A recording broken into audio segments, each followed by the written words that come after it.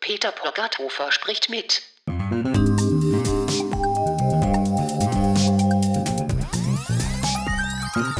Spricht mit. Herzlich willkommen zu Season 2. Mein Generalthema für dieses Jahr ist Design, Innovation und Technologie. Und in der ersten Folge spreche ich gleich mit Rudolf Greger, einem sehr erfahrenen Wiener Designer, von dem ich selbst viel gelernt habe, als wir in den 90er Jahren mehrere Projekte zusammen abgewickelt haben. Wir sitzen übrigens im Café AIDA in der Neubaugasse. Die haben irgendeine Maschine, die einen ständigen Brumm erzeugt. Für mein zweites Jahr habe ich aber in ordentliche Ansteckmikros investiert und ich hoffe, dass die Aufnahmen damit besser hörbar sind. Man merkt im Gespräch, dass Rudolf ein geübter Redner ist.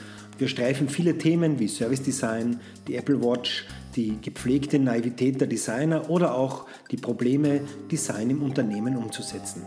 Ich wünsche gute Unterhaltung.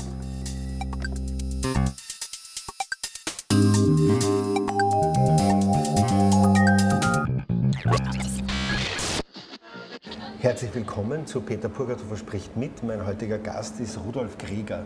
Hallo Rudolf. Hallo, servus Peter. Ja, Rudolf, du bist Service Designer und Industrial Designer, stimmt das? Korrekt, ja. Kannst du ein bisschen erzählen, was man macht als Service Designer? Weil ich sage, Industrial Designer kennt jeder, Service Designer ist ein bisschen...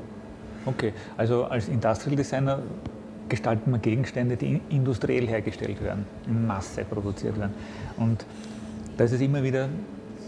Und als wir 1992 unser Büro gegründet haben, GP Design Partners, da haben wir gesagt, naja, wenn wir Gegenstände gestalten, dann gestalten wir tatsächlich mittelbar Handlungen rund um diesen Gegenständen im Gebrauch. Das nennt man ja manchmal auch Experience Design ja heute. Ne? Und heutzutage ist das Begriff, ist das eine Modeerscheinung, dass das also auch Experience Design genannt wird, weil natürlich immer ein Erlebnis ist, wenn man mit einem Gegenstand interagiert, wie man auch modisch neu sagt. Das Beispiel für diese Handlungen, die wir da mitgestalten, ist immer der Türdrücker, der Türgriff. Also wenn der Türgriff so gestaltet ist, dass wir in ein Gespräch vertieft uns der Tür nähern und einfach die Tür aufmachen und reingehen, dann ist es richtig gestaltet. Ist es schlecht gestaltet, dann unterbrechen wir unser Gespräch, müssen lesen und möglicherweise beschimpfen wir uns noch selbst, wie dumm wir sind, dass wir jetzt gezogen haben, obwohl man doch drücken muss, aber tatsächlich war die Gestaltung dieses Türgriffs falsch. Okay, also im Endeffekt haben wir gesagt, selbst wenn wir Produkte gestalten, Gegenstände gestalten, gestalten wir diese Handlungen mit, weil wir ja beeinflussen können, wie dieses Gespräch abläuft. Und da ist es dann im Laufe unserer Karriere passiert, dass immer wieder Situationen eingetreten sind, wo wir Produkte gestaltet haben ohne Gegenstand. Okay, und ich sage jetzt Produktdesign betrifft einmal, kann das Produkt ein Gegenstand sein, das andere Mal ist das Produkt eine Dienstleistung und das dritte Mal ist das Produkt ein Prozess vielleicht. Und so bin ich dann damals, so haben wir uns ja kennengelernt in den Mitte der 90er, erste Hälfte der 90er, wo wir dann vom Produktdesign, vom Industrial Design zum Interaction Design, damals haben wir nur User Interface Design gesagt, gerutscht sind. Und von da weg geht es eigentlich schön linear weiter und sagen wir, okay, Service Design. Es geht um Dienstleistungen, also darum, nur noch die Handlung zu gestalten. Und gar nicht einmal ein Beispiel vielleicht? Naja, ein großes einschneidendes Projekt oder ein wichtiges Projekt für uns war die Registrierung der Weltkonferenz von JCI. JCI ist Junior Chamber International, also die junge Wirtschaft auf internationaler Ebene. Und da war 2005 die Weltkonferenz in Wien und da waren 4.000 Leute angesagt, 5.864 haben wir dann registriert. Ich hoffe, ich habe es jetzt nicht verwechselt. 5.468. Ist ja wurscht. Und ist nicht wurscht, aber ja. Ja, also eine Menge Leute und da ging es darum, und die Leute sind zu mir gekommen und gesagt, gestalt uns diese Registrierung. Ich sage, naja, wir sind ja Industriedesigner. Ja, aber das kannst du bestimmt und hin und her. Jedenfalls habe ich mich breitschlagen lassen und gesagt, okay, dann gestalten wir das. Und für mich war das wie die Gestaltung eines Produkts, wie die Gestaltung eines Gegenstands. Der gleiche Prozess, die gleiche Denkweise, die gleichen Überlegungen. Wie wäre es, wenn es bequem wäre? Wie wäre es genial? Genial wäre es für einen Delegierten, dass er hingeht zu einem Schalter, zu einem freien Schalter oder ein Schalter mit kurzer Schlange seinen Namen nennt, sein Badge bekommt, seine Eintrittskarten bekommt, seine Konferenztaschel bekommt und weggeht. 30 Sekunden könnte es dauern. Ne? Und haben gesagt, okay, das wollen wir machen. Was müssen wir dazu machen? Wie schaut es jetzt momentan aus? Und so weiter. Naja, und das haben wir dann tatsächlich geschafft. Es ist unheimlich gut angekommen, hat gut funktioniert. Es gab keine nennenswerten Staus. Ein deutscher Delegierter hat uns dann sogar eine E-Mail geschrieben und gesagt, er war ganz begeistert von unserer Registrierung. Er hat sich auf 2 Stunden Wartezeit eingestellt und hat keine 55 Sekunden gewartet.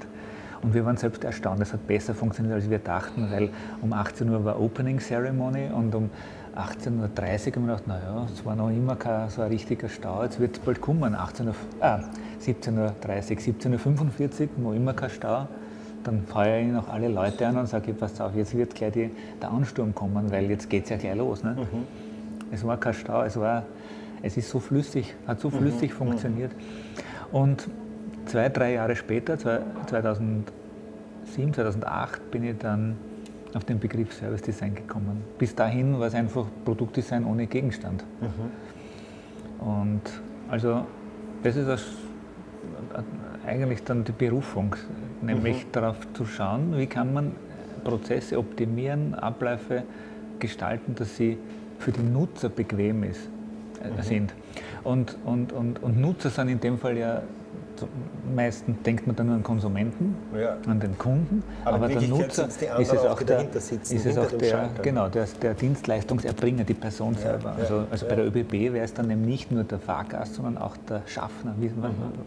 Die Fahrkarten verkaufen oder Beratung führen oder so. Das heißt, wenn wir Service Design machen, dann konzentrieren wir uns nicht nur darauf, dass der Konsument das fein empfindet, sondern auch, dass der Schaffner zum Beispiel oder der Fahrkartenverkäufer einen Prozess vorfindet, mit dem er gut zurechtkommt.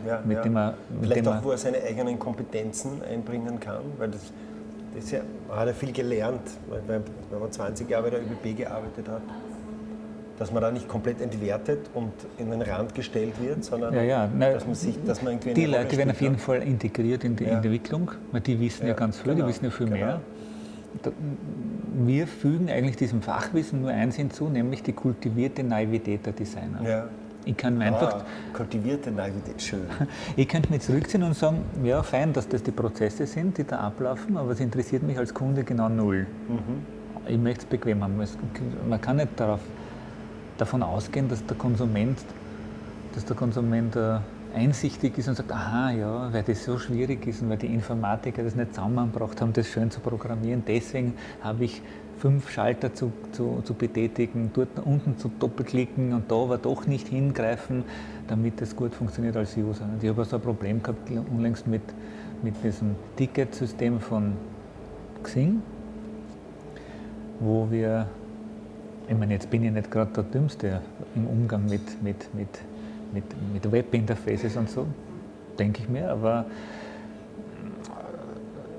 ich weiß schon, das war, ja, ich habe einmal einen Bonuscode, wie sagt man, einen Rabattcode integriert und unabsichtlich die ganze Anmeldung blockiert. Nicht? Okay. Und dann haben die mir gesagt, naja, logisch, ich meine, steht ja eh dort und da, aber das hat man einfach nicht gesehen. Nicht? Genau. Also habe ich das blockiert und war 1,5 Wochen lang, konnte sich niemand anmelden für dieses Seminar.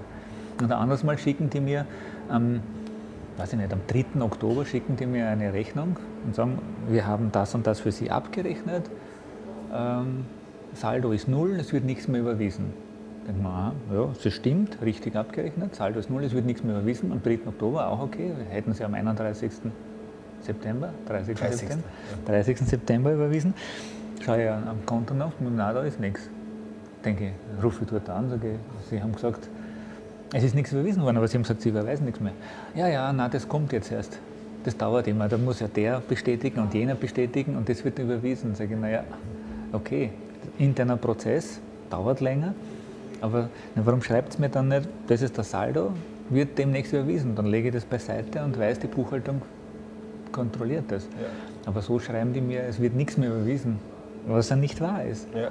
Und dann erklärt ihr mir 10 Minuten lang am Telefon, warum das so ist, wie es jetzt ist, und jetzt sollte ich es doch endlich verstehen als Kunde. Nicht? Und da sage ich, das ist genau falsch. Ja. Dem Kunden kann es egal sein. Ja. Ich habe immer so ein Beispiel in der Vorlesung, wo ich einmal bei einem ÖBB-Schalter fotografiert habe, einen Zettel, der dort hing, so ein richtiger, selber ausgedruckter und hinter die Scheibe geklebter Zettel. Da ist drauf gestanden, wir bitten um Verständnis dafür, dass aus technischen Gründen keine Auskünfte über diese und jene Sonderangebote erteilt werden können, wenn nicht gebucht wird. Ja? Das heißt, das war so ein Wochenende plus Hotel-Sonderangebot, und wenn du das nicht buchst, kannst du nicht erfahren, ob an dem Wochenende da was frei ist. Na, interessant, ja. Und das ist natürlich verrückt, weil ich sage mal, mit Kindern musst du ja ein Wochenende Kinderbetreuung mit kleinen Kindern organisieren, damit du da nach Venedig fahren kannst. Genau. Und du musst wissen, wann was frei ist, und dann kommt so ein schwieriger Koordinationsprozess in Gang. Aber nein, hinter dieser Zettel, das geht nicht. Wir bitten um Verständnis. Ich habe dafür überhaupt kein Verständnis, weil ich sage, das ist eine Sauerei. Ne? Ja. Und das Beste ist aber noch, dass sie sich auf technische Gründe ausreden. Ja? Das heißt, entweder jemand hat dieses System, mit dem es gebucht wird, so unfähig implementiert, dass du tatsächlich nur eine Auskunft kriegst, wenn du buchst, oder so eine Lüge. Das könnte aber sein, weil du kannst dich erinnern, ich weiß jetzt nicht, wie es jetzt aktuell ist, es ist schlimm, aber es ist vielleicht sogar schlimmer gewesen, da musste man ja die Bahnticket richtig buchen, bis man erfährt, wie viel es tatsächlich kostet. Es ist jetzt ist das Schlimme an dem nur, dass 200 Tabs aufgehen, wenn man eine Bahnkarte buchen möchte. Also das ist ja, aber in diesem Fall, da hilft uns ein zweites Sprücherl, das ich immer sage, nämlich die radikale Kundensicht.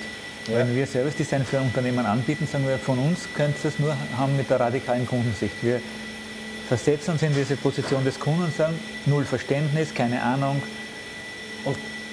Und jetzt möchte ich es haben. Ja, und ich betone immer zu Recht null Verständnis und keine Ahnung. Das ist ein Recht, diese Ignoranz, dieses in den eigenen Dingen braten wollen und sich nicht mit den Problemen auseinandersetzen. Das ist ein Recht des Kunden oder des Nutzers oder der Nutzerin oder von wem auch immer. Ne? Und dann kommt das rein, was wir im Industriedesign gelernt haben, weil ich dann mit dieser Formulierung aus der radikalen Kundensicht, wie ich es gern hätte, wie es mir wurscht ist, was die für Probleme haben, mit dieser Formulierung setze ich mich dann mit den Technikern oder mit anderen Stakeholdern, also mit den Personen, die am Schalter sitzen, die das live erleben, an der Front sind.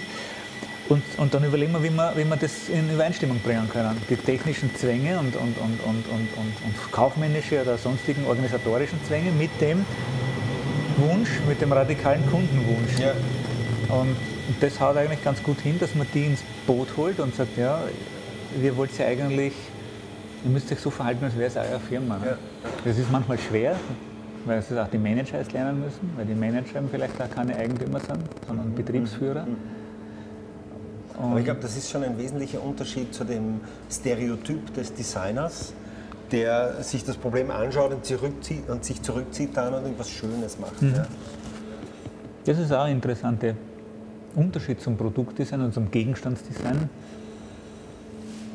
Wenn wir Gegenstände gestalten, dann können wir diese Rahmenbedingungen erfahren, uns zurückziehen und die bearbeiten. Und das können wir sehr gut mit unserem Team. Im Service Design haben wir jetzt festgestellt, dass es viel besser ist, wenn das Produktionsteam, also das Designteam sozusagen, aus dem Unternehmen rekrutiert wird.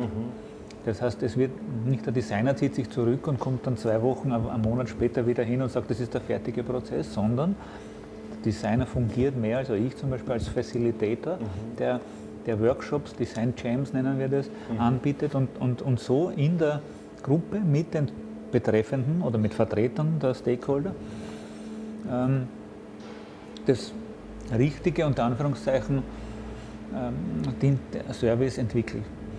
Das haut ganz gut hin und macht natürlich dann auch die Projektbudgets schlanker, also zumindest in der Optik. Ne? Aber es erfordert natürlich ein Commitment und einen Einsatz seitens des, nennen wir es einmal, Auftraggebers, oder der auftraggebenden Firma, die Leute auch zur Verfügung zu stellen und zu sagen, okay, du hast jetzt so und so viele Stunden in den nächsten Wochen für diesen Prozess Zeit. Ne?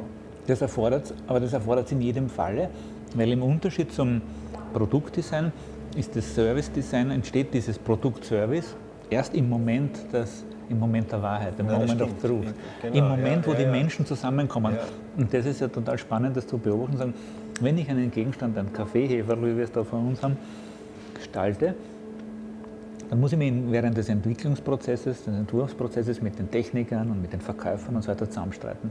Und wenn wir uns zusammengestritten haben, wenn es fertig ist, wenn es gegossen ist, wenn es gebrannt ist, steht das da und das so schaut es aus. eigentlich Das für war's. dich, das Und jetzt schaut das Heferl immer so aus und das gefällt einem oder nicht, aber die Qualität ist konstant.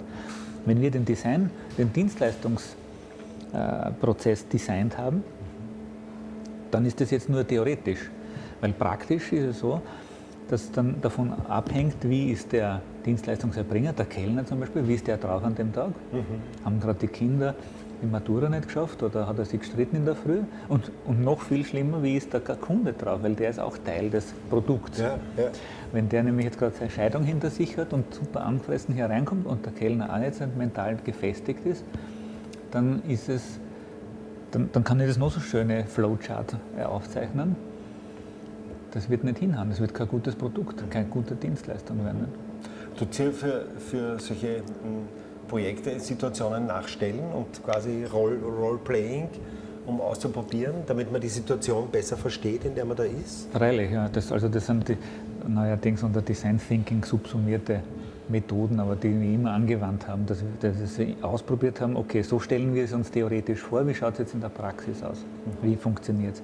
Also was ich noch vorhin dazu sagen wollte, ist, weil eben dieser Dienstleistungserbringer, diese Person so wichtig ist im Erfolg des Produkts, müssen die einfach committed sein. Das heißt, das kann gar kein Problem. Wenn der Kunde sagt, ich schicke dir keine Leute für die Entwicklung, für das Seminar, für diesen Workshop, den ihr da machen wollt, dann ist es überhaupt von vornherein zum Scheitern verurteilt, weil die Leute dann sich nicht identifizieren. Und dann kommen so Dinge raus wie im Hotel, dass die Stereotyp fragen, wie war Ihre Anreise und dann in den Computer rein tippen, nicht? Und runterschauen. Das interessiert sie null, ob die Anreise gut oder schlecht war. Nicht? Ja. Es gibt vielleicht manche Portiers, die das interessiert. Nicht? Dann kommt das auch authentisch rüber.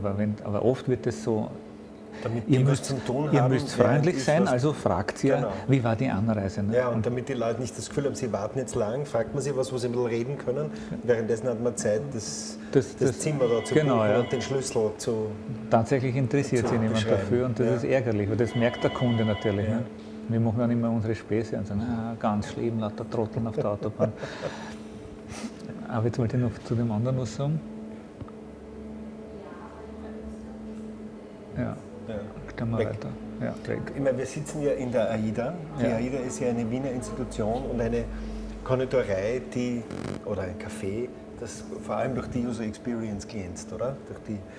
Durch diese ganz eigenartige rosa Einrichtung, durch die Art und Weise oder durch das Angebot an Speisen, die serviert werden. Und was ich jetzt auch noch sagen muss, ich verwende dieses Mal zum ersten Mal so Ankippmikrofone und hoffe, dass ich die Tonqualität damit besser im Griff habe als letztes Jahr, wo es ein paar Gespräche gab, die sehr schwer verständlich waren. Ich habe gesehen, du hast neben der Firmenseite, wie ist die Firmenseite? GP Design Partners? gp.co.at. Ja. gp.co.at. Hast du auch noch eine eigene Seite, rudolfgreger.at. Warum hast du noch eine eigene Seite? Naja, es gibt gewisse, wie soll ich sagen, ich denke darüber nach, was ich mache. Klar, das machen vielleicht viele Menschen. Und weil ich ja verstehen will, warum ich so mache, wie ich es mache und weil ich es verbessern will. Und wenn ich nicht darüber nachdenke, wie ich was mache, kann ich es ja nicht verbessern. Und dann kommen manchmal an Einsichten, irgendwelche Gedanken. Und die möchte man der Öffentlichkeit mitteilen, auch um ein Feedback zu bekommen, um sie zu schärfen. Also wenn ich jetzt niemandem erzähle, was ich mir denke, kann niemand dagegen sein oder ergänzen. Und da kann man sich vielleicht, das ist meine Idee halt, kann man sich nicht weiterentwickeln. Ich glaube, in einem Diskurs kann man sich viel besser weiterentwickeln. Kann man Gedankenfehler, die man gemacht hat, kann man in der Gruppe aufdecken. Und jetzt muss ich das irgendwie der Öffentlichkeit mitteilen.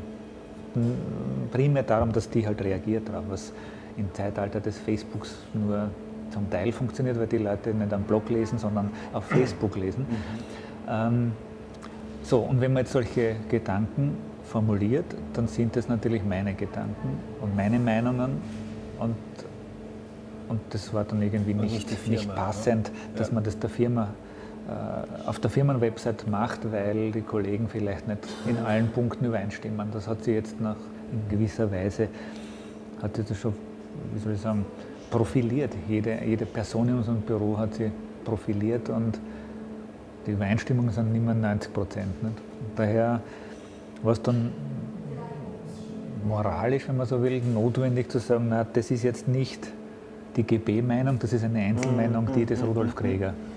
Ich glaube, dass diese Art von Reflexion, wie du das pflegst, in Wirklichkeit ganz zentral ist für die Arbeit von Designern und Designerinnen. Mehr noch als in anderen Berufen, darüber nachzudenken, die ganze Zeit zu reflektieren, was man tut. Nicht nur, so wie du es jetzt machst, hinterher, sondern auch während der Arbeit. Ja, also ich weiß jetzt nicht, wie es den Kollegen geht. Mir geht es, also generell, den Designern im Allgemeinen, mir geht es so, dass ich kaum, also dass ich mich immer beobachte. Nicht? Ja. Ich bin ja immer sozusagen ein Akteur, ein Konsument, der eben jetzt was konsumiert, und gleichzeitig beobachte ich mich, wie ich konsumiere und wie es mir dabei geht, und lerne daraus und ziehe meine Schlüsse für die Arbeit. Und manchmal will man das eben aufschreiben oder manchmal will man das hinausposaunen. Ich komme ja nicht dazu, es gibt ja noch unzählig viel mehr Schnipsel, die man dann nur noch ein bisschen modifizieren muss, ein bisschen redigieren muss, und dann würde man es posten, aber mittlerweile sind es wieder 2 Jahre vergangen, und interessant ist, wenn man dann über so alte Notizen stolpert und dann sagt man, hey, das ist ja voll gescheit gesagt, das hätte ich ja gleich posten können. Nicht? Brauche ich gar nicht, aber nur einen Beischlichfehler reparieren oder irgend sowas. Nicht? Also das war dann, man sollte viel mutiger sein. Ich habe mir das dann schon einmal vorgenommen und habe gesagt, nein, ich bin jetzt mutig. Das war zu Weihnachten werden es dann 2 Jahre sein. Also da habe ich gesagt, ich bin mutig, ab jetzt schmeiße ich diese ganzen Ideen und diese Gedanken, die ich da habe, das sind so 3, 4 Sätze, schmeiße ich raus und nenne es Kieselsteine. Nicht? Und jeder kann diese Kieselsteine finden, und manchmal ist es, und dann hat ein Freund nett geantwortet und gesagt, ja super, und wenn da ein Smaragd dabei ist, dann sage ich es da. Nicht? Und dann habe ich gedacht, ja, jetzt mache ich das, aber es sind nicht so viele Kieselsteine publiziert worden, wie ich produziert habe, aber vielleicht gelingt es ja doch. Ja, der Donald Schön, einer von denen, die diese, sagen wir mal, die systematische Betrachtung von Design begonnen hat in den 60er, 70er Jahren, der hat das noch als Reflection in Action und Reflection on Action bezeichnet. Und ich glaube, dass das ganz zentral ist. Wir versuchen das immer den Studierenden beizubringen, wie wichtig es ist, sich selber zu beobachten, während man etwas tut, und aber nachher auch zurückzulehnen und diesen Prozess noch einmal zu reflektieren. Und zu überlegen, könnte das jemand anders auch, der zum Beispiel nicht dieses Background-Wissen hat, der zum Beispiel nicht Informatik studiert hat oder diese Ausbildung hat oder diese, wie soll ich sagen, geistige Wendigkeit hat, weil ja Leute sind, die vielleicht aufgrund von Umständen einfach nicht diese Informationen bekommen haben, wie sie mit Dingen umgehen. Und da muss man denen, sollte man auch die Möglichkeit geben, dass sie Tickets ausdrucken können oder auf Fahrkarten lösen können etc. Für mich ist das auch immer ein Schlüssel dafür, den Unterschied zu machen zwischen ich habe eine Idee und ich schreibe sie auf oder ich zeichne sie nieder und ich verwende das Aufschreiben oder Festhalten der Idee als Zeichnung als einen Prozess, bei dem ich noch über die Idee nachdenke. Ja, das ist diese Vorstellung des Skizzierens bei vielen, also gerade bei Ingenieuren und Ingenieurinnen, ist sehr, ich habe eine Idee und ich halte sie fest, aber ich glaube, dass ein Potenzial des Nachdenkens mit dem Stift drinnen liegt, in dem Moment, wo man in diesen, ich beobachte mich selber und schaue, was dabei rauskommt, wenn ich das jetzt hinzeichne. Wo es quasi als ein Experiment sieht, wo ich etwas hinzeichne und dann schauen wir, was dabei rauskommt, weil es verändert sich während. Richtig, ja. Also manchmal hat man im Kopf eine gewisse Vorstellung, wie es sein könnte, und dann zeichnet man es auf und dann sieht man, aber das müsste dann so sein, und manchmal entwickelt es sich beim Zeichnen weiter. Genau. Manchmal ist es aber so, dass man es im Kopf schon fertig entwickelt. Ich sage dann immer, ich denke über die verschiedenen Projekte ja permanent nach. Das springt laufend von einem zum anderen und zum nächsten, beim Gehen von einem Termin zum nächsten, also am Weg, unter der Dusche, das klassische Beispiel, egal. Wann immer das in den Sinn kommt, wird darüber nachgedacht, gearbeitet daran. Gearbeitet im Sinne von Work, nicht im Sinne von Labor. Und das kann man fast nicht notieren, wie viele Minuten man daran arbeitet. Ne? Ja, Also Minutenstriche machen, das ist ja unglaublich. Wie viele Minuten es einen beschäftigt. Richtig. Und da habe ich jetzt ein neues Konzept entwickelt, das heißt so, dass man denkt halt jetzt 1, 2, 4 Wochen drüber nach und dann ist irgendwann die Zeit reif und man setzt sich hin und sozusagen schmeißt es in 3 Stunden, 2, 3 Stunden raus. Und diese 2, 3 Stunden, das ist das Designkonzentrat. Das ist so eben eine besonders wertvolle, teure Stunde, Ja. weil der Designschwamm hat sich sozusagen diese 2, 3, 4 Wochen angesogen und dann tust du es in 2, 3 Stunden eben rausquetschen und das ist die Lösung. Ja. Und früher haben wir dann gesagt, wow, super, das habe ich in 2 bis 3 Stunden fertig, Ja. aber darüber nachdenken bin ich drauf gekommen, nein, das ist schon in 2, 3 Stunden fertig, weil ich vorher 4 Wochen immer wieder bruchstückhaft darüber nachgedacht habe und einen Teil nach dem anderen zusammengefügt habe, vernetzt habe mit was anderem, was ich gerade entdeckt habe.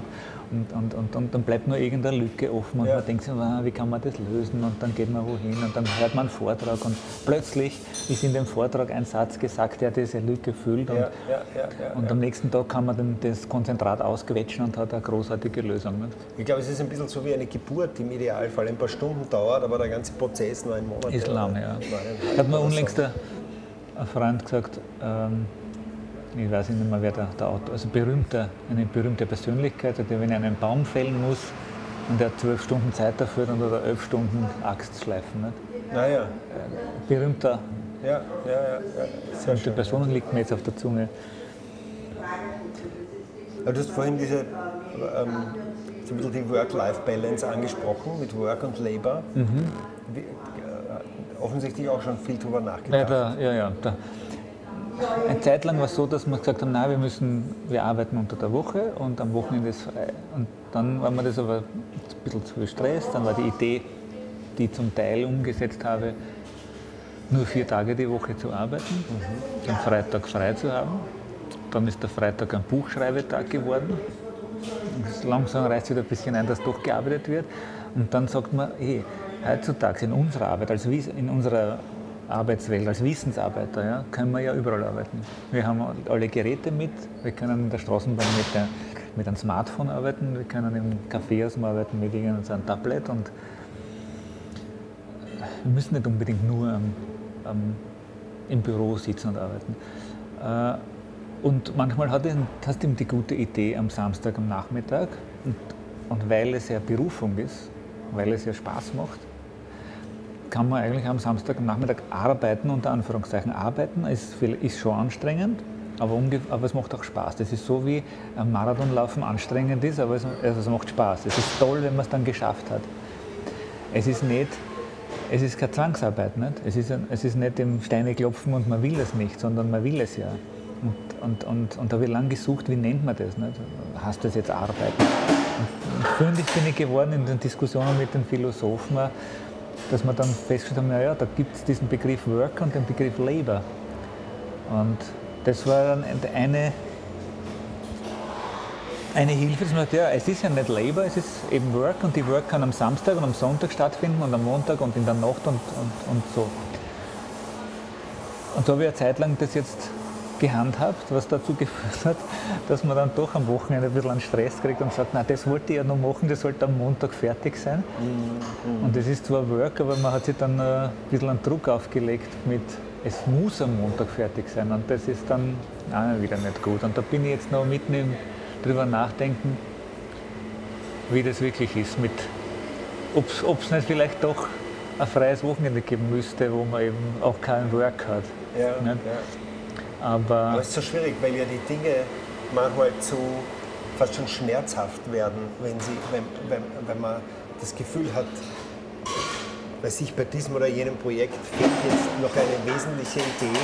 Das tut ja fast weh. Richtig, ja, und dann möchte man es eigentlich, man ist ja das ist ja wie eigentlich, man könnte am Wochenende Lust haben, sich den Film anzusehen oder dieses Spiel zu spielen, oder man könnte sagen, na und jetzt will ich endlich den Weblog aufsetzen, den ich schon die längste Zeit machen wollte. Ich habe jetzt im Sommer haben wir einen Design Thinking Tank gegründet. Ja. Aber der braucht jetzt noch Öffentlichkeit, ne? Der braucht jetzt ein Schaufenster. Und das möchte ich eigentlich machen. Nicht? Und ist das jetzt Work oder ist das Freizeit, ist das Hobby? Und das gehört alles dazu. Nicht? Also es ist nicht so einfach. Das ist natürlich auch privilegiert, weil es ein Beruf ist, der einen so fesselt und packt. Ne?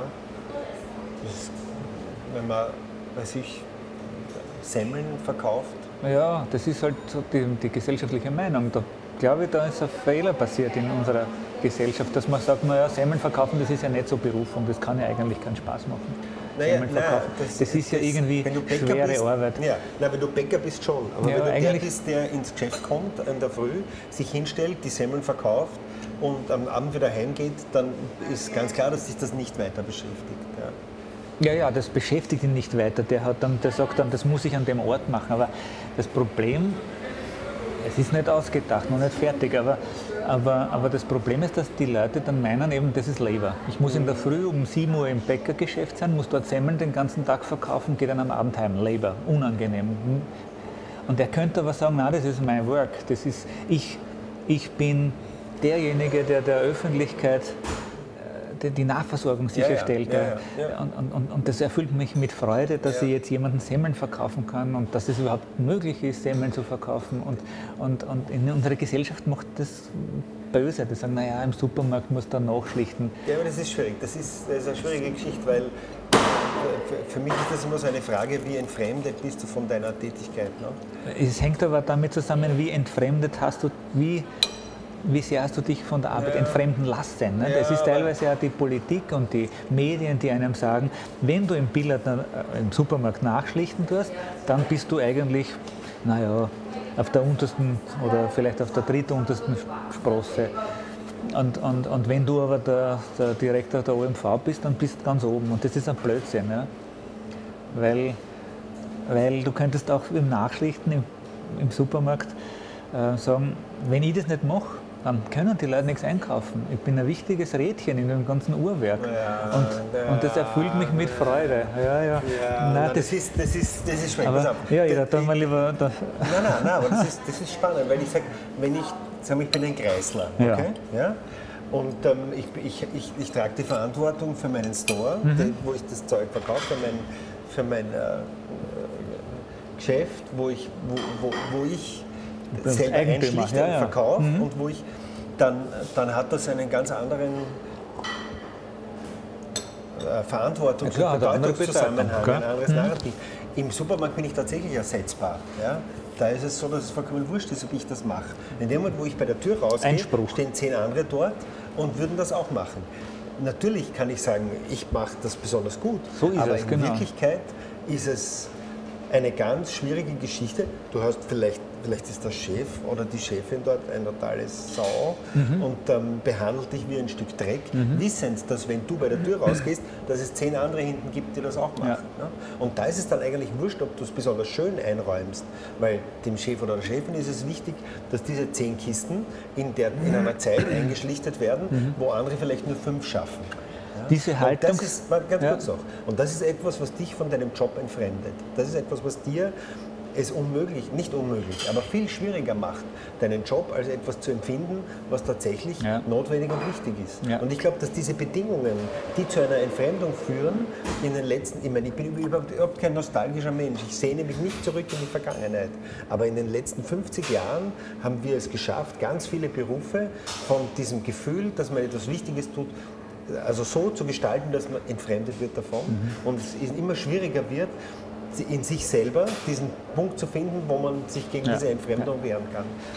Der wirtschaftliche Druck führt zu einer Industrialisierung auch der Dienstleistung. Voriges Jahrhundert wurde das Handwerk industrialisiert und plötzlich gab es einen Industrial Designer. Jetzt ist die Dienstleistungsgesellschaft in der Industrialisierungsphase und jetzt braucht es einen Service Designer. Das ist die eine Antwort darauf. Die andere ist die, dass die Medien, die Politik es geschafft hat, den Leuten beizubringen, es ihnen einzureden und die Leute haben aufgehört, darüber nachzudenken und die Umerziehungsanstalten, aka Schule, unterstützen das, dass die Leute meinen, sie müssten immer nur ganz billig einkaufen. Und je billiger sie einkaufen, desto mehr Druck kriegt dieses Wirtschaftsunternehmen und desto billiger müssen die ihre Arbeitskräfte haben, desto schlechter sind die Chefs drauf und die nächste Führungsebene und so weiter. Natürlich ist es so, wenn der einschlichtet, sich selbst wertschätzt, und sagt, das ist eine wichtige Arbeit, wenn ich die nicht mache, dann ist das gammelig. Und es stehen eben nicht 10 andere, die es genauso gut können, weil nur ich kann es so gut oder ich identifiziere mich. Und das ist das Gefühl von meinem Supermarkt, ja? Auch wenn ich nicht angestellt bin. Ich habe das Glück, der Angestellte könnte sagen, ich habe das Privileg, dass ich nicht die Last habe, dass ich den Kollegen bezahlen muss, ob ich genügend Umsatz mache im Monat. Und gleichzeitig ist es trotzdem mein Geschäft unter Anführungszeichen. Und identifiziert sich damit. Das ist natürlich für Gewerkschaften und für Sozialisten höchst unangenehm, wenn die Arbeiter plötzlich solche Gedanken haben. Ich höre aber jetzt gleich auf, in diese Richtung zu schlagen. Nur diese gleiche Einstellung müsste natürlich der Filialleiter haben und diese gleiche Einstellung müsste jetzt der Regionsleiter haben und so weiter. Das müsste bis hinaufgehen. Das Problem ist, dass selbst der Höchste in so einem Konzern, im Allgemeinen, wie man es beobachten kann, da mag es Ausnahmen geben, diese Haltung hat von ich bin ersetzbar. Ich bin ja nur für Zeit da. Ich bin ein Manager eines großen Unternehmens und da bin ich jetzt 4, 5 Jahre, dann kriege ich meinen Bonus und dann bin ich wieder draußen. Und das Hauptproblem war, dass die Leute zu wenig Eigentum haben, schätze ich. Wenn das wie du richtig sagst, wenn das mein Kreislaufgeschäft ist, dann bin ich ganz anders identifiziert. Das ist schon richtig. Ja. Aber wir können das durch Wertschätzen der eigenen Handlungen, durch der eigenen erbringbaren Leistung, können wir uns wieder aufstellen. Das Problem ist nur, dass die Leute nicht darauf vorbereitet werden. In der Schule wirst du ja schon hingetrimmt, dass du ein funktionierendes Rädchen bist, das nicht viel nachfragt, nicht drüber nachdenkt. Das ist schon schwierig, wenn ich mir jetzt vorstelle, ich sage nicht, dass ich die eine Lösung dieser riesigen Fabriken, wo sie iPhones oder auch Samsung-Telefone zusammenbauen und du sitzt da mit zigtausenden anderen in Riesenhallen und machst denselben Handgriff. Genau. Das wertzuschätzen ist wirklich Das ist die Frage. Ich glaube, wir sollten uns nicht über andere Kulturkreise Gedanken machen. Das hat mit anderen Kulturkreisen. Das ist ja nur dort, weil es billig ist. Sonst wäre es bei uns so. Ja, aber man muss es komplett übersetzen. Man kann nicht sagen, okay, wir sitzen hier im bequemen Wien und dort in Asien werden die geschunden, die Leute. Nein, das meine ich ja nicht. Weil die Leute, die dort sitzen, die 10.000 Leute, die diesen gleichen Handgriff machen und das iPhone zusammenbauen, deren Alternative ist es ja nicht hier bei der AIDA zu sitzen, deren Alternative ist es, im chinesischen Hinterland zu sitzen und zu hungern. Aber das ist mir zu einfach, immer zu sagen, na schaut da drüben, bleiben wir in Österreich. Schauen wir uns nur österreichische Zustände an. Ich rede ja nicht von dem Konkreten. Mir geht es jetzt nicht um diese Diskussion, was sind das für Arbeitsplätze, sondern mir geht es um die industrielle Logik, die dahinter steht. Und das ist exakt dieselbe dort und hier, weil es dieselben Unternehmen sind, die das machen. Ich glaube, wenn man diese Arbeitsplätze gibt es bei uns auch, nur dass sie besser versteckt sind. Man könnte sagen, hey, ich bin einer, der das iPhone bastelt. Ich bin einer von den 10.000 Leuten, die diesen Chip einsetzen in dieses iPhone. Ohne mich, sicher, gibt es 9.999 andere, aber ich bin einer von denen und ich bin stolz darauf, dass... Aber du siehst schon, dass das schwieriger ist, wie ein Geschäft an der Ecke zu haben und sich dort verantwortlich und dann... Bei dieser Weltkonferenz, da habe ich ein Team geleitet von 60 Leuten. Ich habe vielleicht, weiß ich nicht, 2 oder 3 so Badges ausgegeben, aber im Prinzip habe ich nichts damit zu tun gehabt. Aber ich habe genauso wie alle anderen in unserem Team das Gefühl gehabt, wir haben diese 5.600 Leute registriert. Ich bin in die große Halle gegangen und habe dort gesehen, wie die Leute dort jubeln und schreien und sagen, okay, jeder Einzelne, der da sitzt, hat praktisch von mir, aber natürlich nicht wirklich von mir, die Karte bekommen. Und das hat jeder meiner Mitarbeitenden so empfunden. Das war, wir waren stolz darauf, dass wir das geschafft haben, dass wir das so zügig geschafft haben, dass die Leute begeistert waren. Das hat uns getaugt. Und genau diese Begeisterung, die wünsche ich mir eigentlich in die Menschen zurück, weil das würde sie alle mit Begeisterung für ihre Arbeit wieder erfüllen. Und wenn sie sich nicht so begeistern könnten, dann müssen sie einen anderen Beruf suchen. Ja, das rät sich der Designer leicht, kann man jetzt sagen. Der hat ja da seine bequeme Arbeit. Nein, bequeme Arbeit nicht, aber... Wir haben einmal bei einer Netzwerkveranstaltung, bei so einer Netzwerkausbildung gelernt, wenn wir bei einem Netzwerkseminar, wie kann man gut netzwerken, haben die gesagt, wenn Sie bei einer Netzwerkveranstaltung sind, verhalten Sie sich so, als wären Sie der Gastgeber. Wenn also ein anderer Gast kommt, man ist selber Gast, begrüßt man den und tut so, als ob man der Chef da wäre. Und sagt, grüß Sie, mit wem wollt ihr treffen? Da kann ich Ihnen den vorstellen oder jenen vorstellen. Das ist eine Frage, das kann ich ganz alleine steuern, da brauche ich niemand anderen, das kann ich alleine machen. Und in dem Moment, wo du dich als Gastgeber empfindest, auch wenn du es nicht bist, geht es dir persönlich besser und das merkt der andere. Und du bist dann ganz eine andere Möglichkeit, in Kontakt zu treten.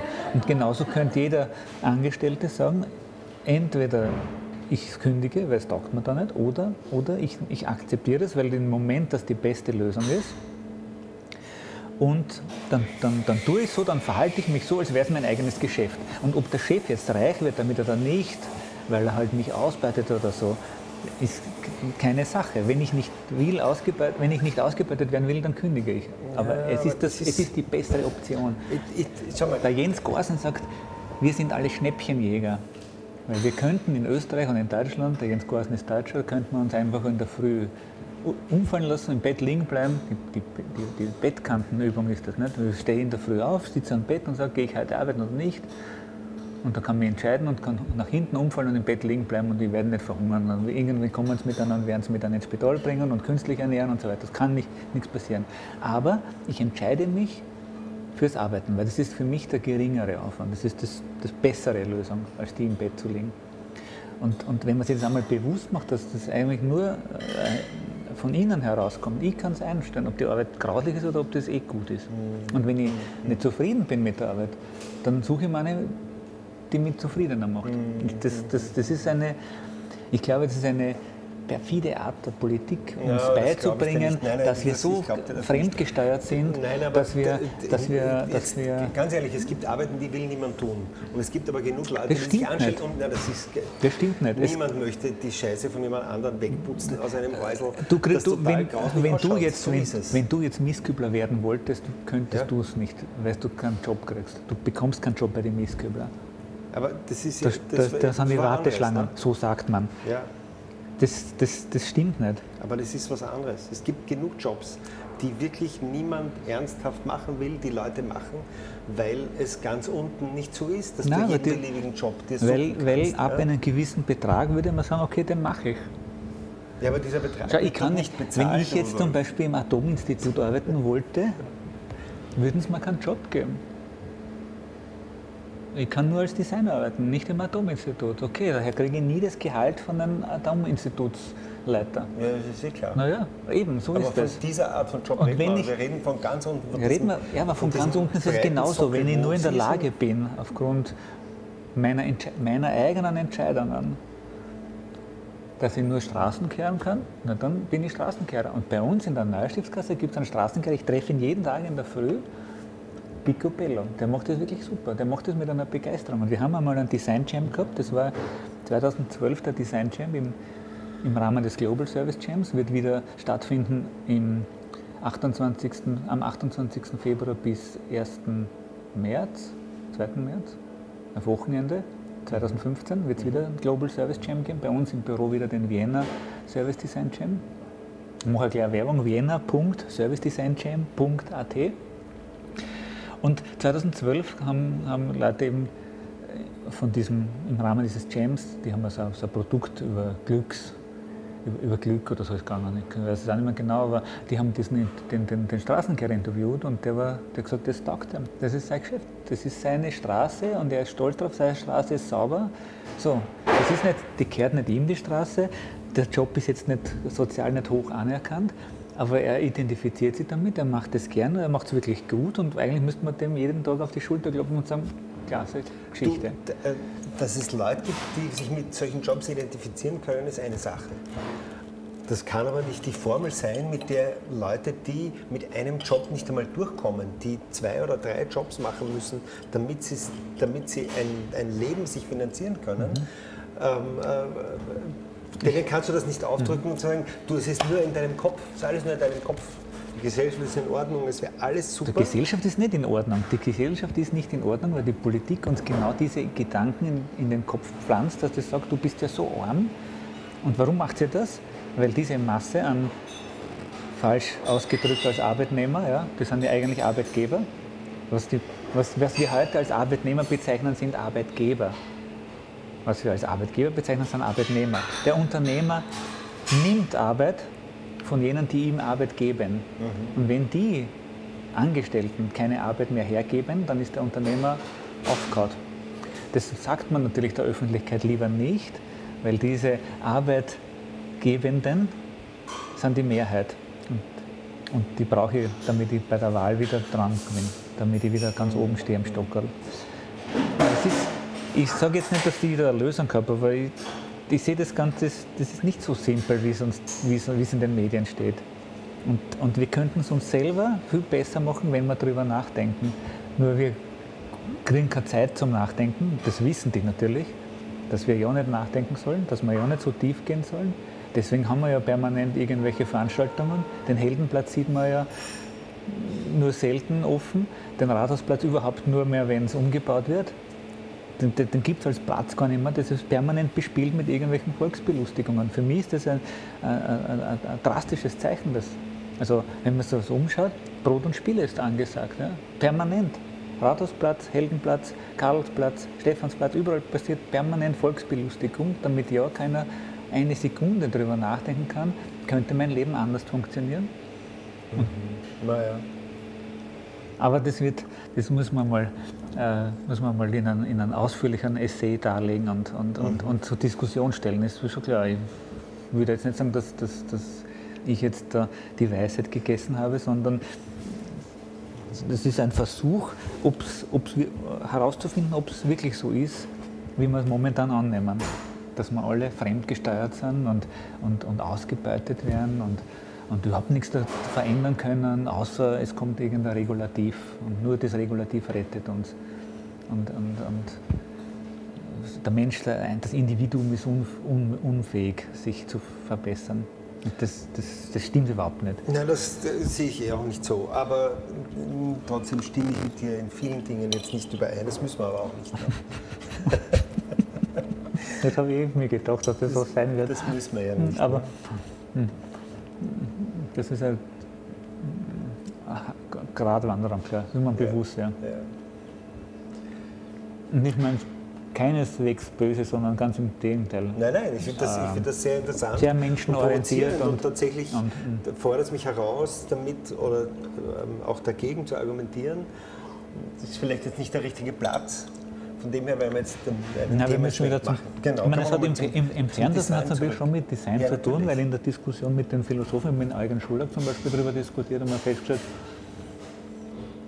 mich erinnert in dieser Diskussion an eine Diskussion, die ich mit Studienkollegen in den 80ern gemacht habe, 87 oder was das gewesen ist, 1987, und wir dann festgestellt haben, im Endeffekt ist Politik Design oder ist Design Politik, hängt damit zusammen. Mit Eugen Schuller haben wir dann festgestellt, naja, dann wäre ja am Schluss sowas, gäbe es ja eine Designdisziplin, die heißt Society Design.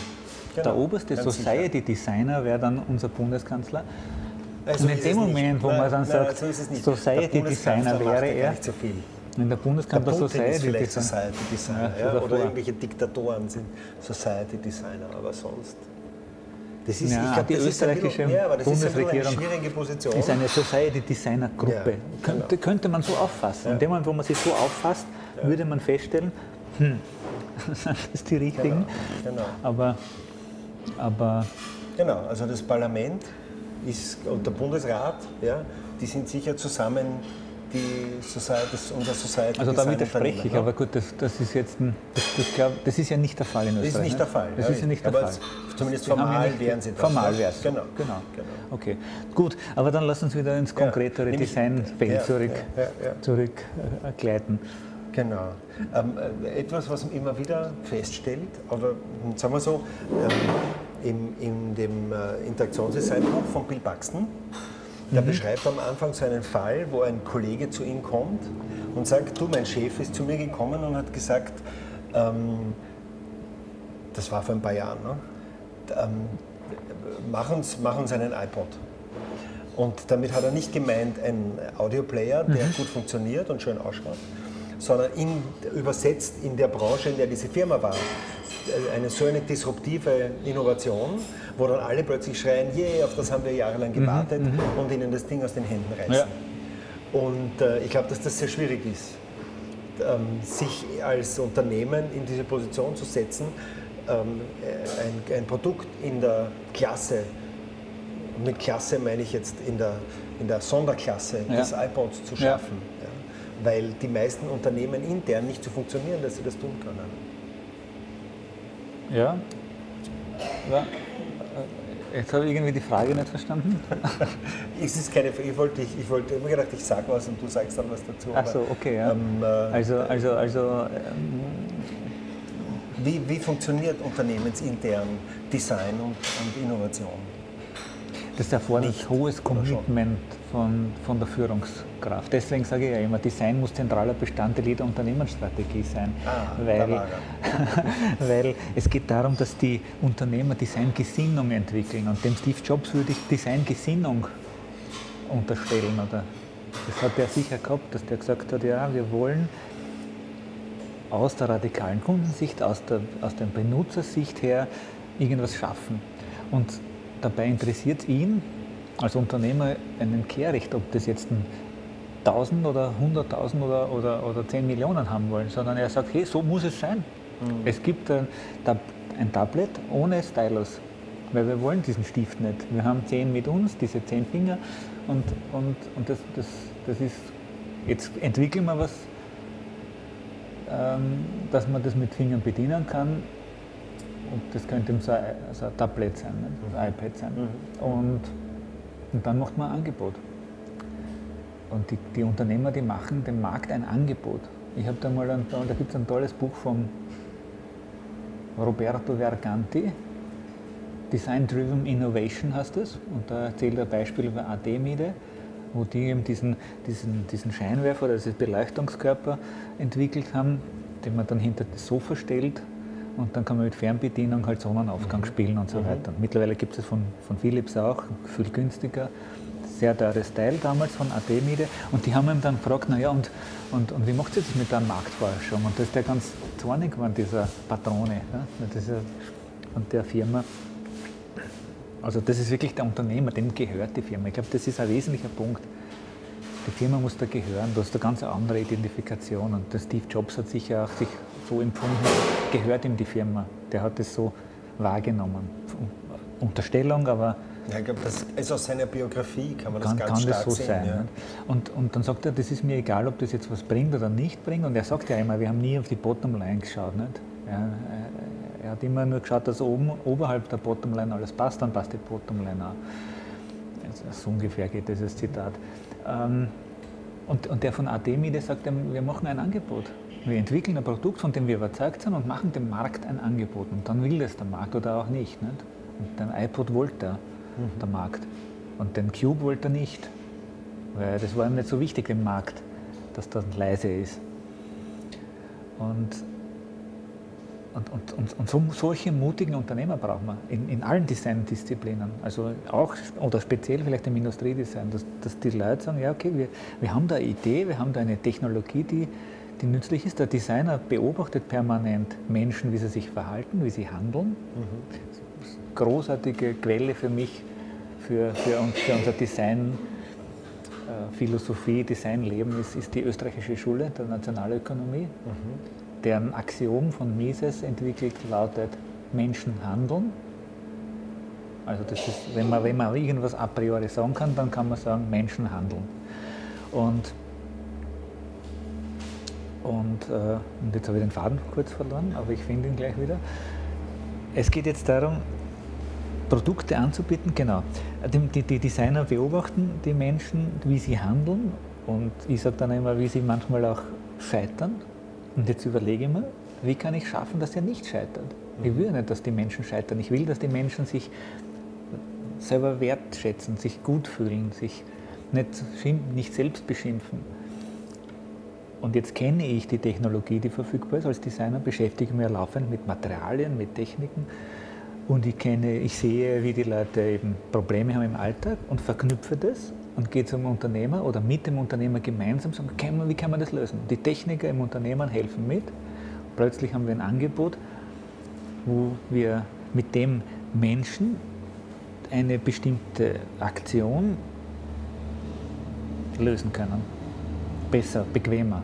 Also besser heißt für immer, also mit Design oder mit Service Design wollen wir das Leben der Menschen verbessern und unter verbessern verstehe ich immer vereinfachen, bequemer machen, angenehmer.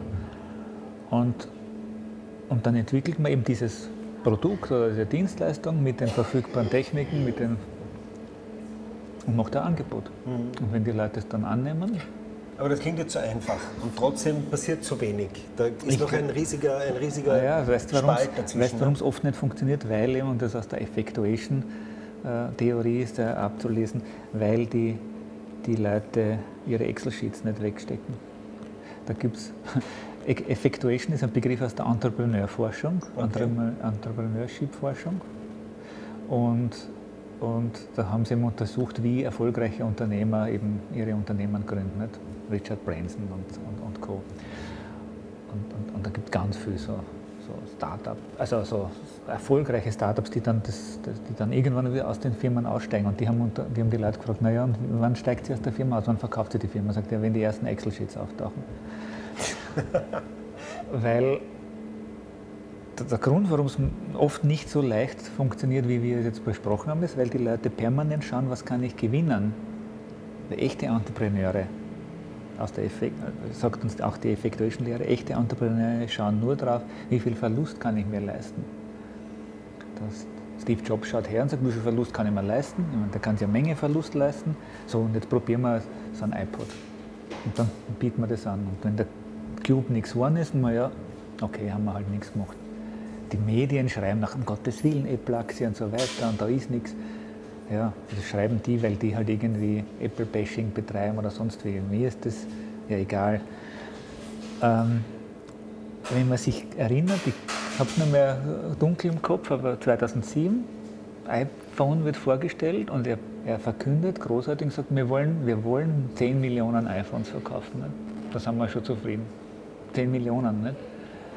Wenn die heute 10 Millionen verkaufen, schreiben in die Zeitungen, um Gottes Willen, die haben nur 10 Millionen verkauft. Und sie haben ja weiß ich nicht wie viel, 20,5 Mal so viel verkauft. Ne? Ich habe die jetzt nicht verfolgt, aber trotzdem klingt das noch so einfach, der Prozess, den du beschrieben hast, dieses dem Markt ein Angebot machen. Ich glaube, dass viele Unternehmer der Meinung sind, dass sie dem Markt ein Angebot machen, aber halt mit untauglichen Mitteln. Okay. Also ich denke da immer an eine Motorsäge, wo ich leider keine Referenz mehr dafür habe, die in Österreich entwickelt wurde, die in den technischen Daten wirklich ganz außergewöhnlich war, die sehr, sehr auf den Messen, auf den einschlägigen Fachmessen immer bewundert wurde, die aber niemand bedienen konnte, weil sie so schlecht gestaltet war, so sperrig, so menschungerecht. Aha. Und da ist diese Frage, was Innovation oder auch dieses dem Markt ein Angebot machen erfordert, damit es dann auch tatsächlich, dass der Markt das auch annimmt. Nicht? Und da glauben eben viele, Marktforschung ist der richtige Weg, um die Produkte so zu, nennen wir es einmal, konfigurieren, ja, so aufzustellen, so zu gestalten, dass der Markt sie dann auch annehmen kann. Okay, jetzt muss ich 3 Sachen. Marktforschung, das Angebot und nochmal zu kurz, wie einfach ist die disruptive Innovation. Also für diese Innovation ist es schon so einfach, und das ist gleichzeitig ja nicht einfach, aber so einfach, dass man sagt, ich beobachte genau, was die Menschen für Probleme haben. Ich habe die Technik, mit der ich es lösen könnte. Ich bringe das zusammen mit den Technikern, gemeinsam entwickeln wir ein Produkt, das das Leben der Menschen erleichtert. Das ist so einfach. Die Schwierigkeit, und deswegen ist es eben nicht einfach, ist, dass es kaum mehr Unternehmer gibt, die so mutig sind, dass sie das riskieren. Die heutigen Unternehmer sind ja eben die meisten eben nur noch Manager, die sagen, das sind wir nicht, das ist ein unsicherer Ausgang. Unternehmertum ist immer mit Unsicherheit behaftet. Es gibt es nicht anders, es gibt kein sicheres Unternehmertum. Der Unternehmer hat deswegen ein Recht auf Profit, weil er eben ein Risiko auf sich nimmt und scheitern kann. Also und dann alles ein Recht auf Profit, wenn er ein Risiko auf sich nimmt. Ja, klar.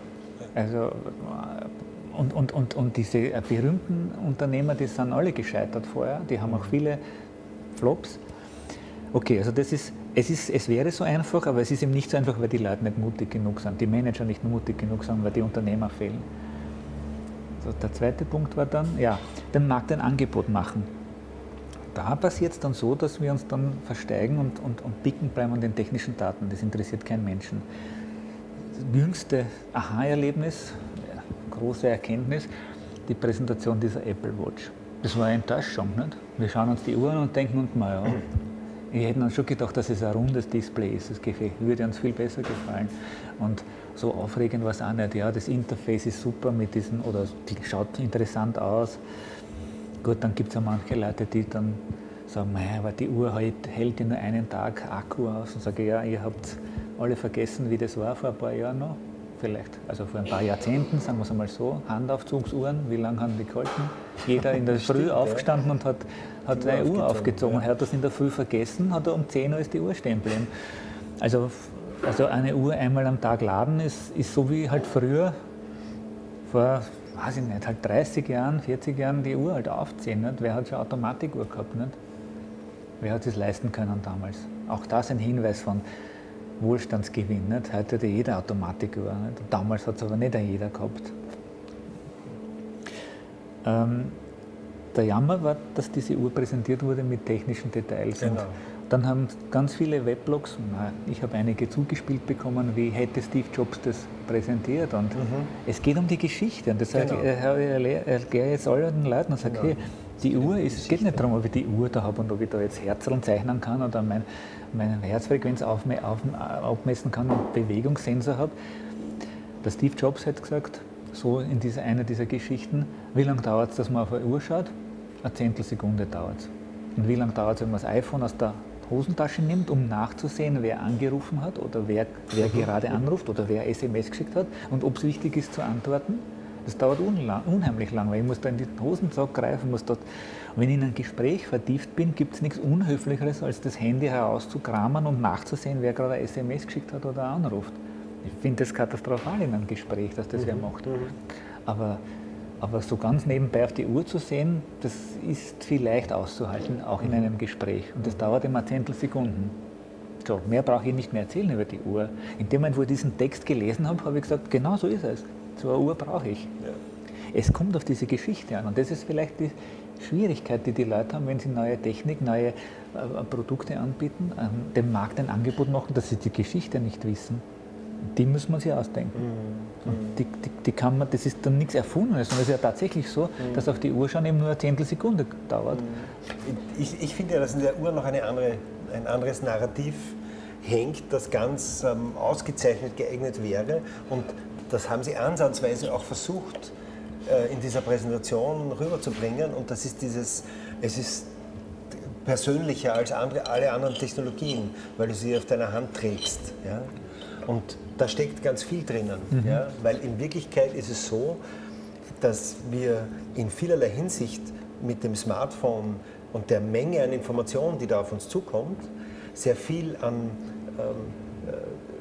Filter aufgegeben haben und gesagt haben, ja, jede SMS, die daherkommt, sehe ich einfach sofort, weil mein Telefon liegt am Tisch. Ja. Jede Mail, die kommt, sehe ich sofort und schaue mal kurz hin. Ja? Aber hat die auch meine Aufmerksamkeit verdient?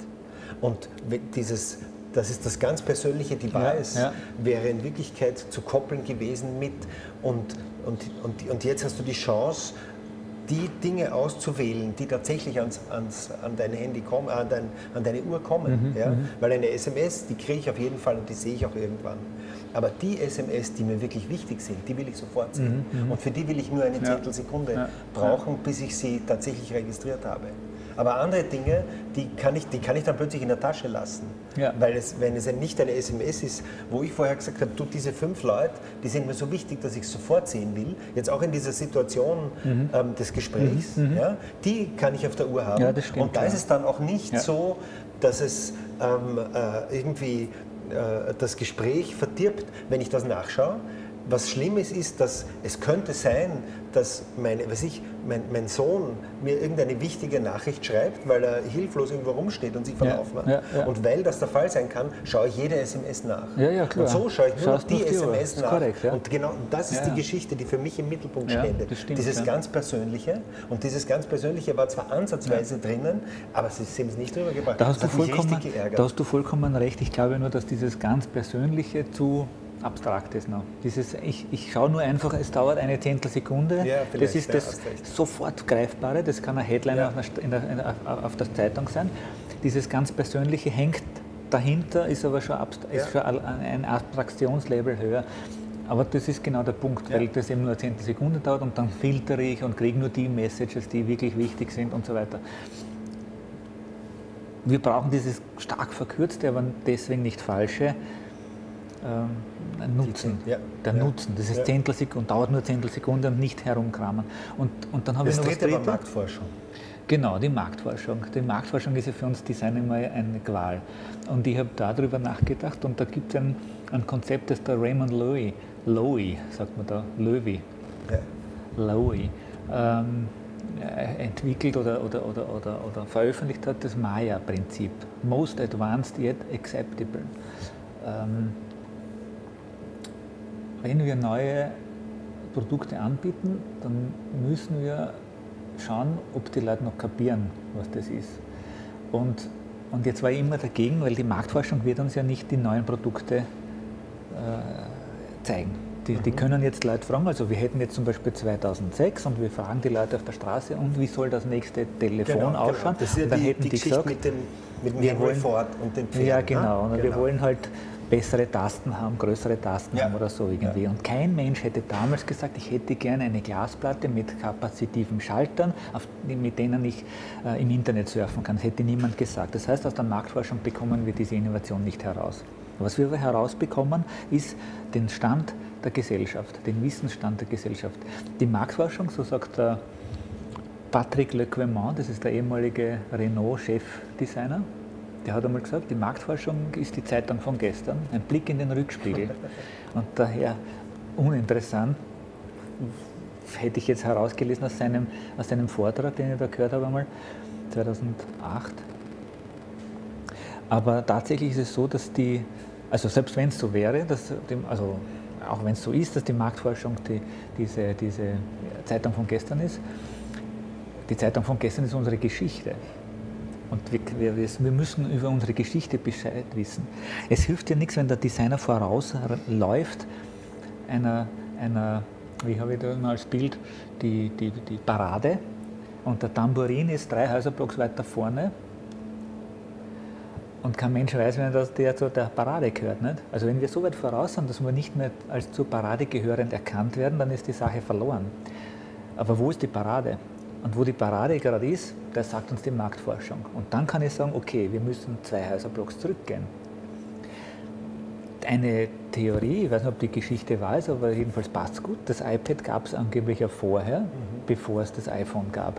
Und jetzt hätte ich gesagt, ja, die wussten genau, iPad schaut so aus, würde so funktionieren, aber kein Mensch würde verstehen, was ein iPad kann. Das war ja doch am Beginn des iPads war sogar eine kurze Irritation. Aber was hat man gemacht? Man sagt, okay, aber alle Menschen wissen, was ein Telefon kann. Also geben wir den Leuten ein Telefon, ein iPad als Telefon in klein. Dann wird niemand Fragen stellen und wird sagen, hurra, Telefon, wir wissen, wir telefonieren damit, deswegen brauchen wir es. Und dann stellt man fest, mir ist es so gegangen, dass ich 5% der Zeit mit dem iPhone interagiere, telefoniere. 95% alles andere.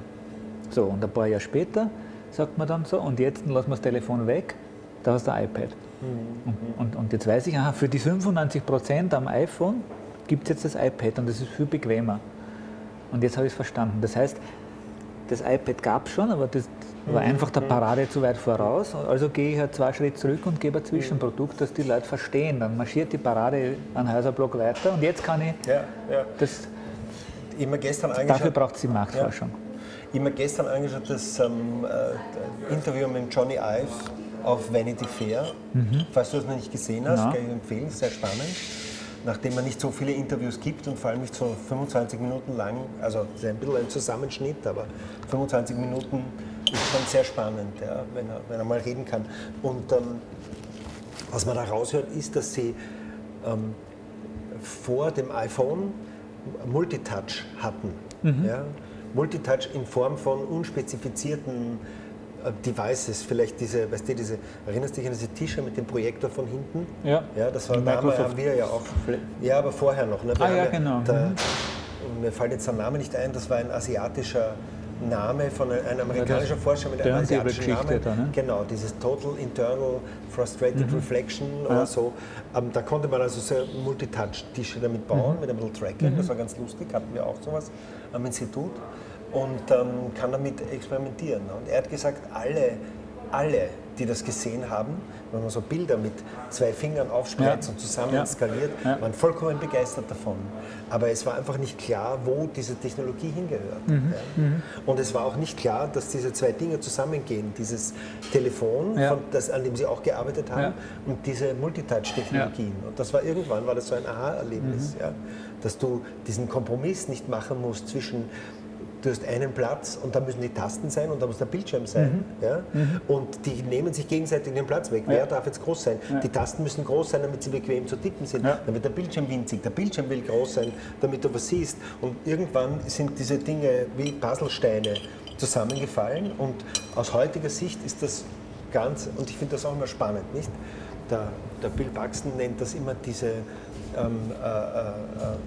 jetzt fällt mir der Begriff nicht ein, dass die Dinge so obvious sind in dem Moment, wo sie surprising obviousness. Ja. In dem Moment, wo du etwas richtig hinkriegst, ist es surprisingly obvious. Und du fragst dich, warum machen wir das noch nicht seit Jahren? Ja? Und genau das war so ein Moment, der dann dazu geführt hat, dass wir heute alle nur noch mit dem Finger auf Glasplatten herumschieben. Ja? Und ich glaube gar nicht, dass, ich glaube nicht, dass das iPad als Produkt vorher war, sondern dass diese iPad-Technologien im Großen schon da waren und das quasi das iPad nahegelegt haben, aber funktioniert haben sie dann über das Telefon und da steckt sicher ein Stück von, das ist das, wo wir das jetzt in den, nicht als ein Angebot, das angenommen wird. Genau, so können es die Leute verstehen. Genau. Da kann man sie abholen, dort wo sie sind und wo sie sind, eben wissen wir aus der Marktforschung und dann kann man sie dorthin führen, wo es ihnen noch besser ginge, in unserer Welt, ob es dann wirklich besser geht, wenn man iPads hat, da kann man ganz viel diskutieren. Nicht? Aber in der Welt, wo wir jetzt hier sind, in dem Leben, das kompliziert genug ist, so wie wir es leben, empfinde ich es als eine Erleichterung in manchen Bereichen. Ja. Da gibt es ja noch ein spannendes Detail für mich. Zusammen mit dem iPhone oder eigentlich knapp vor dem iPhone ist ja der iPod Touch herausgekommen, wenn du dich erinnerst. Der war das nicht gemeinsam mit dem iPhone? Vielleicht auch gemeinsam. Also ich muss gestehen, müssten wir jetzt nachschauen gehen. Aber, für die sich kein iPhone leisten konnten, ich glaube, das ist sogar, ob der iPod Touch nicht mit dem 3G zusammengekommen ist, nicht? iPhone 3G. Weil der ja schon immer diese Pompierung gehabt hat. Also es war in der Nähe, es war zeitlich knapp, in der Nähe. Ja. Und wie ich den ersten iPod Touch in der Hand gehabt habe, habe ich mir nach 500 gedacht, erstens war ich ein bisschen sauer, weil wir seit Jahren versucht haben, in diesem Multitouch-Space die Semantik der Interaktion besser zu verstehen. Und dann kommt dieses Ding daher und macht das mit einer Leichtigkeit. Das war ein bisschen frustrierend. Ja. Und das Zweite war aber, dass ich mir gedacht habe, in ein paar Jahren arbeiten wir alle so. In ein paar Jahren arbeiten wir so. Nicht lesen Zeitung oder schauen Filme, sondern wir arbeiten so.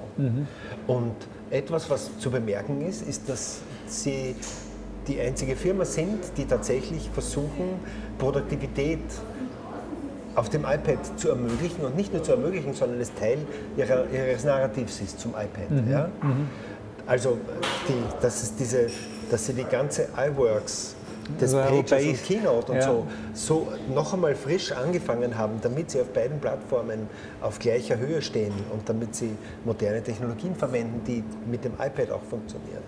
Und dass sie in jeder Präsentation, du kannst dir das anschauen, rückwärts von iPads, laden sie auch Dritthersteller ein, die Software machen, mit denen du produktiv bist. Nicht mit denen du noch besser Filme schauen kannst, sondern mit denen du produktiv arbeitest.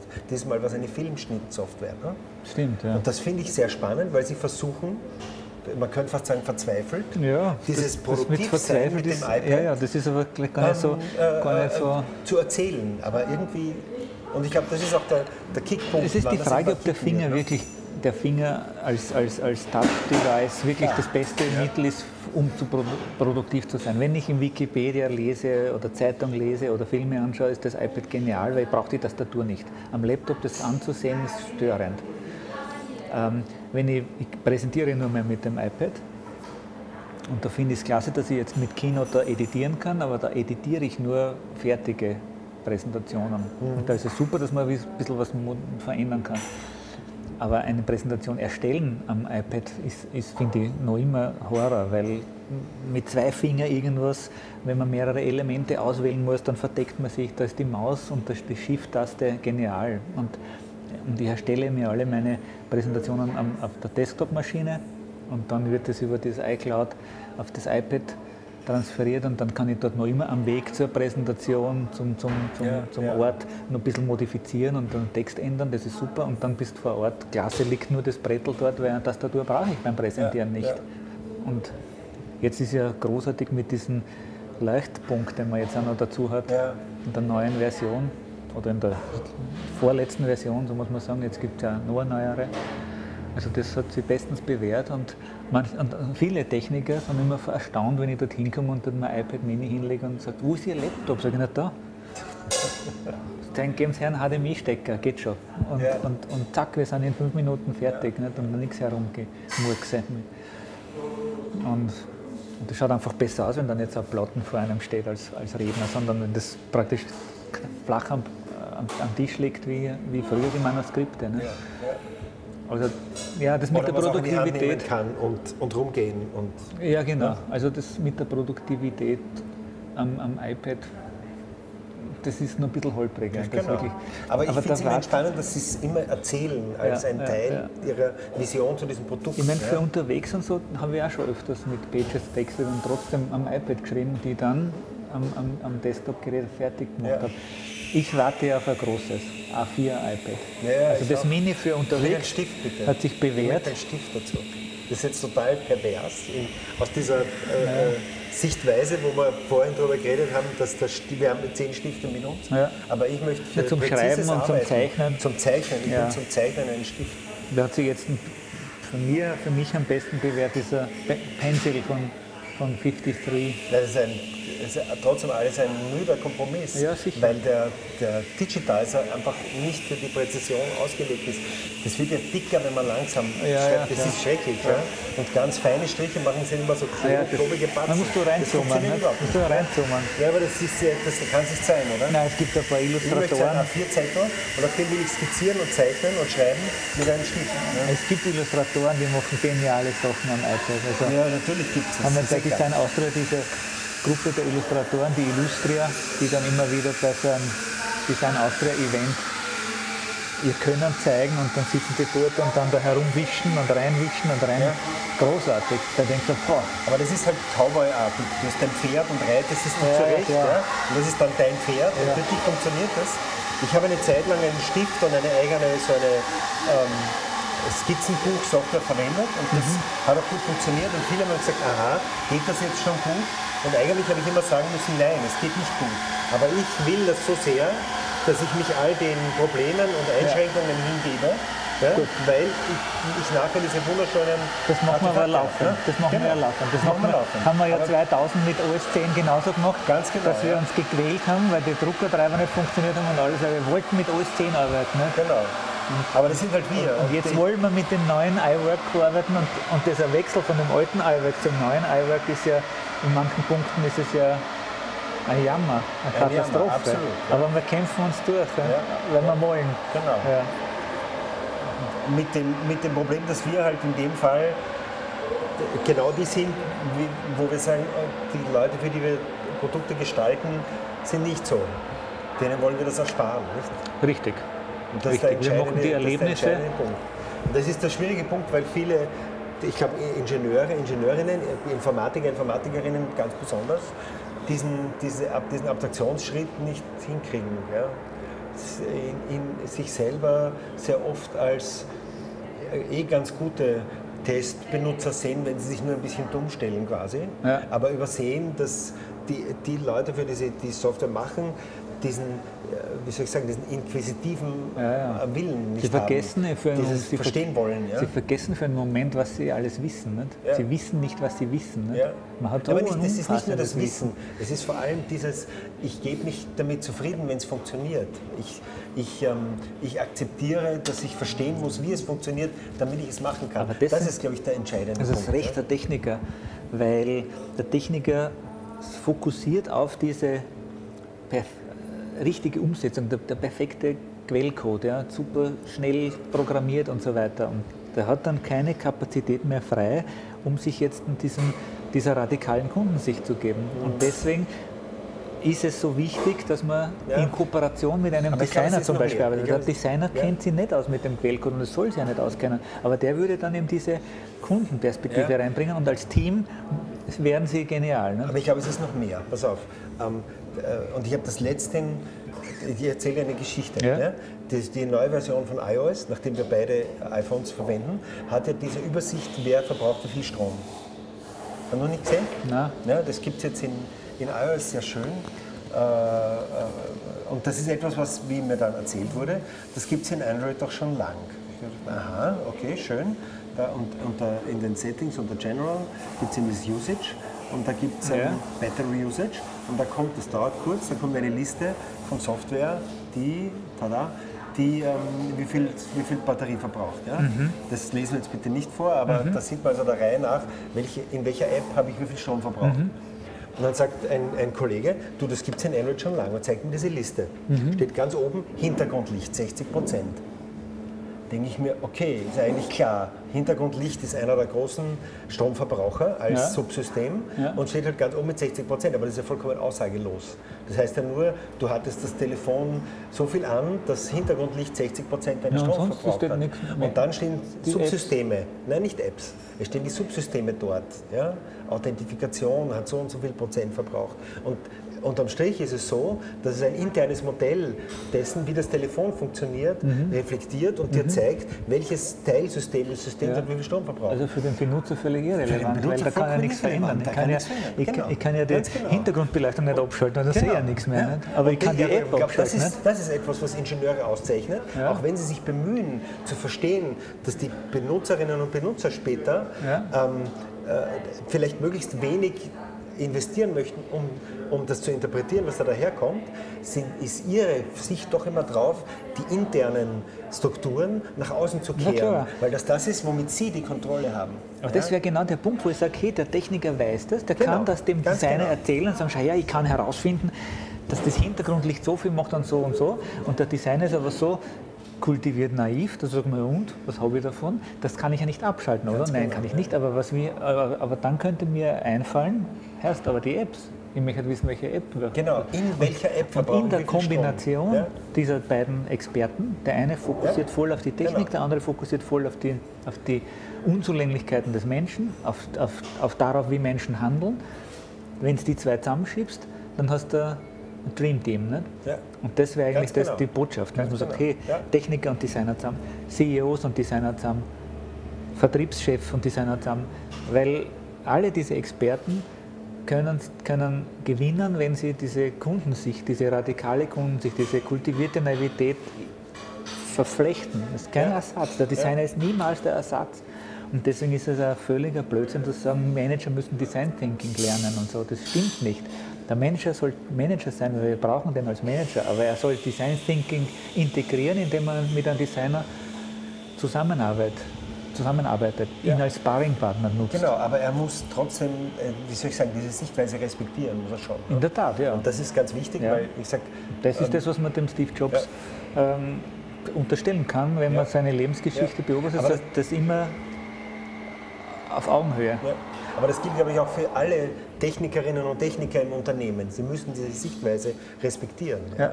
Und das ist schwierig. Ich glaube, viele Also gerade wenn man technische Informatik studiert, hat man nicht wahnsinnig viel Respekt für diese Sichtweise, weil die Sichtweisen dort sind eine ganz andere. Ne? Wir haben jetzt ein Projekt mit der ÖBB gemacht und haben uns diese neuen Arbeitsplätze angeschaut, die Fahrdienstleiter jetzt, wo die Fahrdienstleiter sitzen. Ja. Der Fahrdienstleiter war ja am Bahnhof, ja, der ist gestanden, oder manche Fahrdienstleiterinnen, aber das ist wirklich die super Ausnahme, wie wir gelernt haben. Die standen am Bahnhof und haben jedes Mal, wenn ein Zug vorbeigefahren ist, haben sie geschaut, haben diese visuelle Kontrolle gemacht, ob alle Türen zu sind und so. Ja.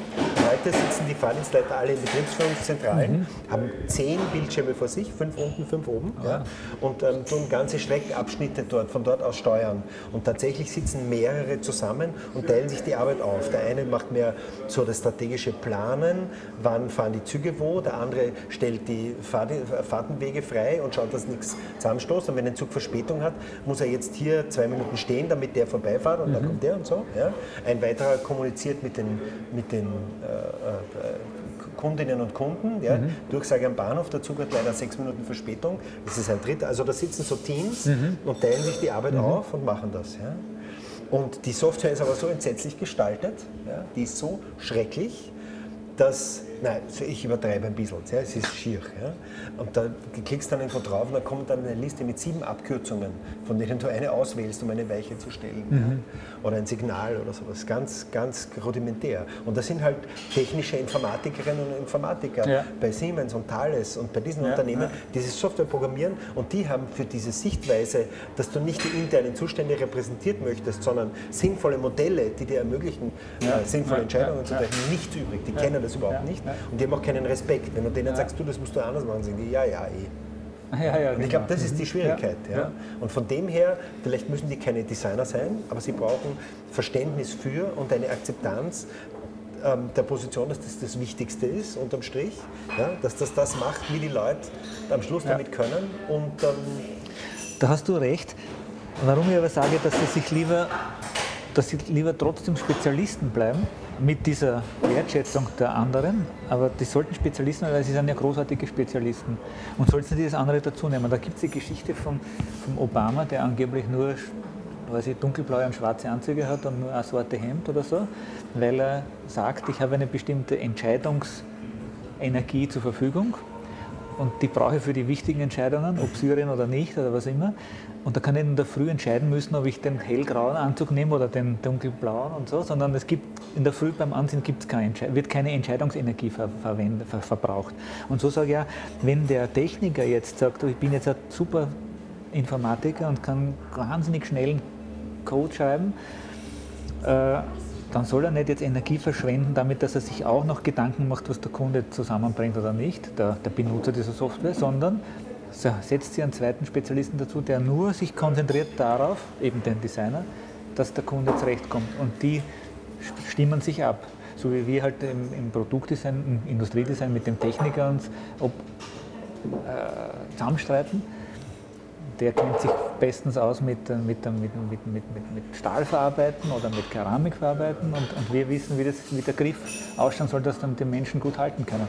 Und der muss jetzt nicht Teil seines Wissens abzwicken und jetzt nicht so gut sein in seiner Technik, weil er ja auch noch überlegen muss, wie es der Benutzer verwenden will, sondern der Techniker soll voll gut sein in seiner Technik. Natürlich, wie du sagst, er muss ein API zur Verfügung stellen, dass er mit dem Designer zusammenarbeiten kann. Nicht? Und das akzeptieren, wenn der sagt, hey, siebenmal klicken, das kapiert kein Mensch. Ja? Genau. Man muss auch miteinander reden können, man muss die Sprache finden. Definitiv. Der Bill Paxton sagt immer T-shaped genau. Qualification. Du brauchst einen Senkrechte, wo du wirklich gut bist, aber du musst oben ein bisschen so einen Querbalken haben, damit du Anschluss zu anderen Disziplinen finden kannst, einfach auch nur um eine Sprache zu sprechen. Ja, wobei es eben verschiedene Typen geben kann. Nicht? Also es könnte lauter I-shaped People geben und dann gibt es ein paar T-shaped, die Mörder-T sind. Also ich erlebe, wenn ich das so sagen darf, mich als sehr breites T mit sehr kurzem senkrechten Strich, wohingegen manche Kollegen in unserem Büro sehr lange Striche sind, sehr tiefe Spezialisten. Und wenn man jetzt zusammenarbeitet, dann vernetzt sich das günstig. Ja. Eigentlich ein schöner Schluss, ne? Rudolf, herzlichen Dank. Gibt es irgendwas, was du noch am Schluss hinweisen möchtest? Naja, ein Hinweis wäre erlaubt auf unser Wissenstransferprogramm. Ja. Wir haben festgestellt, in den letzten 20, 25 Jahren haben wir sehr viel Wissen angehäuft, haben wir viele Experten kennengelernt und wollen das gern verteilen. Und das machen wir über Design Jams, Seminare, Workshops, die wir auf Spektrum mit C geschrieben, spektrum.gp.co.at ankündigen. Da kann man immer nachschauen. Und ansonsten im Übrigen bin ich der Meinung, dass Design zentraler Bestandteil jeder Unternehmensstrategie sein soll. Genau. Ja, herzlichen Dank, Rudolf Greger. Und danke dir für die Gelegenheit. Für das nette Gespräch. Es war sehr anregend und sehr spannend. Ich danke auch den Hörerinnen und Hörern für die Geduld bis zum Schluss zugehört zu haben. Ich hoffe, wir waren interessant und nicht langweilig. Und genau, jetzt ist der Punkt, wo ich wieder nicht weiß, wie ich das abgehe. Ich hätte so gerne einen Schluss, ich weiß keinen. Und im Übrigen bin ich der Meinung, dass Sie auch die nächste Folge hören sollten. Danke.